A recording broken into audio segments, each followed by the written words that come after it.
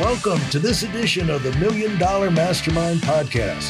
This is where we pick the brains of high achievers from all walks of life and get their hard-earned, real-world insights on winning. I'm your host, Larry Weidel. As you're growing now, what are the things, what do you think is going to allow you, if anything, to continue to move up and expand? I think just consistency. You said it earlier. I mean, at the end of the day, I think the cream always rises to the top. It's just showing up every day and just having a track record and having staying power. I really think that's that part, and mix that with the fact that there's two people that have similar amounts of consistency. Right now, my business partner is doing something else, right? He's coaching, he's making revenue, whatever, redesigning the business. So I think it's that. And I also think it's a balance of being humble enough to admit what you suck at, but also confident enough to say, I'm really good at this. I think that's a very unique skill that takes a long time to hone. Yeah. And that's something we've been working on for a long time. Now, do you have other, how's it gone in, have you had to expand your staff dramatically to keep up with all of these other podcasts? Right now, the way it worked was when we started growing that side of things, that's when I also started delegating our content. So before that, I did all the audio editing, I did all the video editing. And I was like, well, before I'm going to bring somebody on to do that, I have to find a way to make money in that. Yeah. So no, we have a team of 4, soon to be 5 or 6, but we've had that size team for the last like 2.5 years. So no, we've just, again, we rely a lot on our systems. We rely a lot on having tight systems that allow the human to do what they should do, but they know exactly what's happening next. And we've relied a lot on that. Where do you see the big opportunity is with, for yourself with coaching? And is it covering the same kinds of things? You know, they had a thing they used to say about psychiatry, that like there's 426 versions of psychiatry and none of them work. Okay. None of them really work. But what does work is the fact that you go in and for an hour, somebody will listen to you. And the fact that somebody will listen to you and take what you say seriously, that came down to whatever your method of psychology was, a school of thought, that seemed to be the difference maker, that people felt like somebody was listening to them, you know. And also the mark of insanity, and I think this kind of ties in with an entrepreneur. The mark of insanity is where you feel like you're out of control. You know, life is just going, I just don't know what's going to happening to me. You know, that's when you're going and saying you're headed for a breakdown. You know, that's a sign you're headed for a breakdown. And a breakdown is loss of control. So when you're at that point, you've got to have some degree of that to be reaching out for a life coach. It doesn't have to be that dramatic, but you can kind of see it going that way, that I need some reinforcement. I need some fresh ideas. I need a different perspective. And you can say that I'll take it from 2 different angles. You can say it from 2. One thing is that entrepreneurs are to some degree manic depressive. You know, to one, you know, because manic depressive, you get super excited about things, and then you get super depressed, you know, and you swing. Because if you can't get super excited about anything, you're not going to be able to get anybody else super excited about the idea. So you have to have, and then when things go wrong, it's like, oh, you know, like, and why that's important and not necessarily a negative, unless you wind up killing people, is the fact that you're impatient. You know, when things go wrong, people don't perform the way they do. You're like, it's not like, well, maybe tomorrow he'll do it or whatever. No, it's like, you know, I got a podcast coming. I've got deadline. I got people counting on me. You know, I've got miles to go and appointments to keep, and that ain't going to happen anymore, you know. And so those are the entrepreneurial people. So one reason to have some sanity in there, to have an outside party, is, you could say, add some value. And the other thing is, in every profession where you have elite performers, they all have coaches. Mm. Athletes, the top, even the Tiger Woods, whoever they are, they have the coaches. And even CEOs have coaches now, so there's a validity there, but that doesn't mean everybody's doing coaching is worth a crap.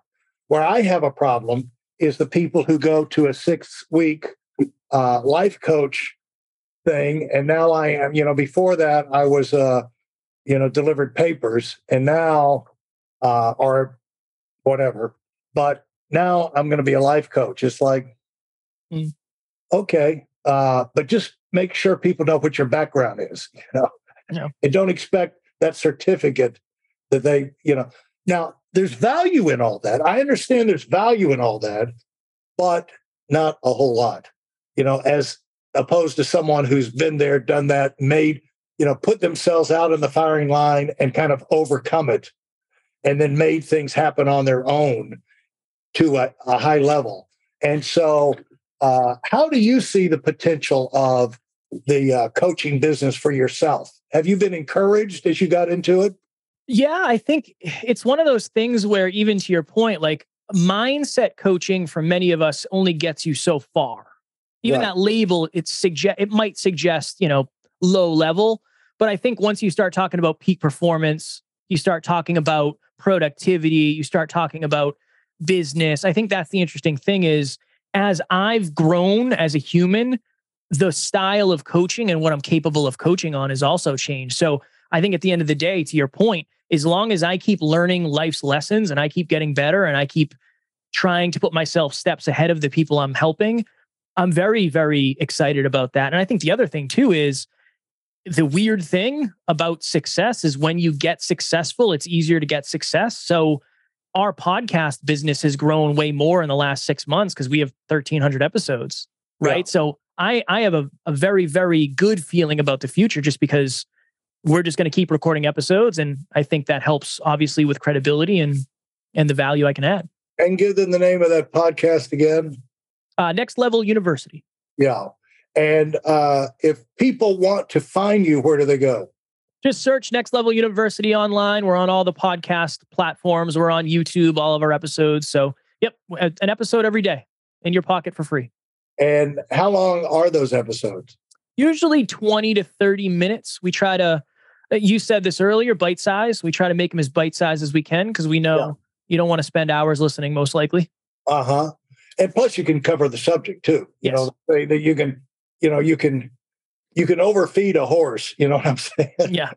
And I think we've all been in meetings where it's supposed to be a 3-day event. And the first 30 minutes, people, you can see the whole room. They're so excited. They're all ready to run out and get back home and get back to work. And it's like, you're sitting up there wishing you could let them go. But you've got all these other speakers lined up. It's like, okay. But a lot of people are usually, and maybe you could speak to this, most people are really not that far away from what they're looking for, and, the missing pieces to be more productive. And a lot of times they know the answer, but they're not sure. And having someone who understands where they are and who will listen to, they can bounce it off of, is just being able to say it out loud to someone who will give them decent feedback. They kind of can hear as they're talking whether or not that they're on the right track or not. Do you find that? Sometimes you got to check your spelling. There's certain words out there that we kind of know how to spell, but we always check before we send it. I think, to your point, I think, a lot of us do have an idea of what to do. The hardest thing, though, and I'm sure you could speak to this, Larry, the hardest thing to account for is time. You don't know whether a habit is a good habit or a bad habit usually until you're a year, 2 years, 5 years down the line. So it's that time is the hardest thing to account for. And if you can go to somebody who says, hey, what have you done for the last 5 years? That's where things I think can get really, really powerful. Yeah, because I mean, there's certain things you can micromanage, but we can say to ourselves what things have been for the last 5 years. If you've been static in what you're doing for the last 5 years, and you know what the results are from that, chances are the next 5 years are going to be exactly the same unless you change something. Most likely. So it comes down to, are you happy about the way things are going and the results you're getting, or would you like to pick it up a notch? Yeah. And chances are, what I've found is if people want to pick it up a notch, they've got the capacity to pick it up a notch. Now, what the question is, do they have the capacity to, and they want it bad enough to work for it or not? And the only way to do that is to go for it. Go for it and see if it's rewarding enough. The trade-off of a little bit more focus, a little bit more energy, and the results that come from it. But in terms of, can they do it? If they want to do it, they probably can. Yeah. And so do you want to, I'm going to give you a final word to wrap this up and leave people with, Kevin. So what would you say is a takeaway for people that have been listening to this and a thought you want to leave them with? Yeah, I would say the biggest difference between the person you are today and the person you ultimately want to be is what you do every day. So if you want a lot more out of life eventually, try to do a little bit more every single day. That little bit adds up a lot. And again, in 5 years, you can have a lot more than you do today if you just start doing a little bit more on the day-to-day. Absolutely. Well, wish you the best, Kevin. Thanks for your time. And do you have any last questions that you want to ask? Did we do it? I think we did it, my friend. I appreciate you. All right. Thanks very much. Good luck. Take care. Thank you, buddy. See you. Bye. Bye. Thanks for listening to the $1 Million Mastermind. If you felt there were any valuable takeaways from this episode, please take a minute and leave us a 5-star review. Your feedback is important and really helps us get the word out to a wider audience. Remember, we have a valuable webinar that is absolutely free. Register for it right now at whitealumwinning.com. Thanks for listening.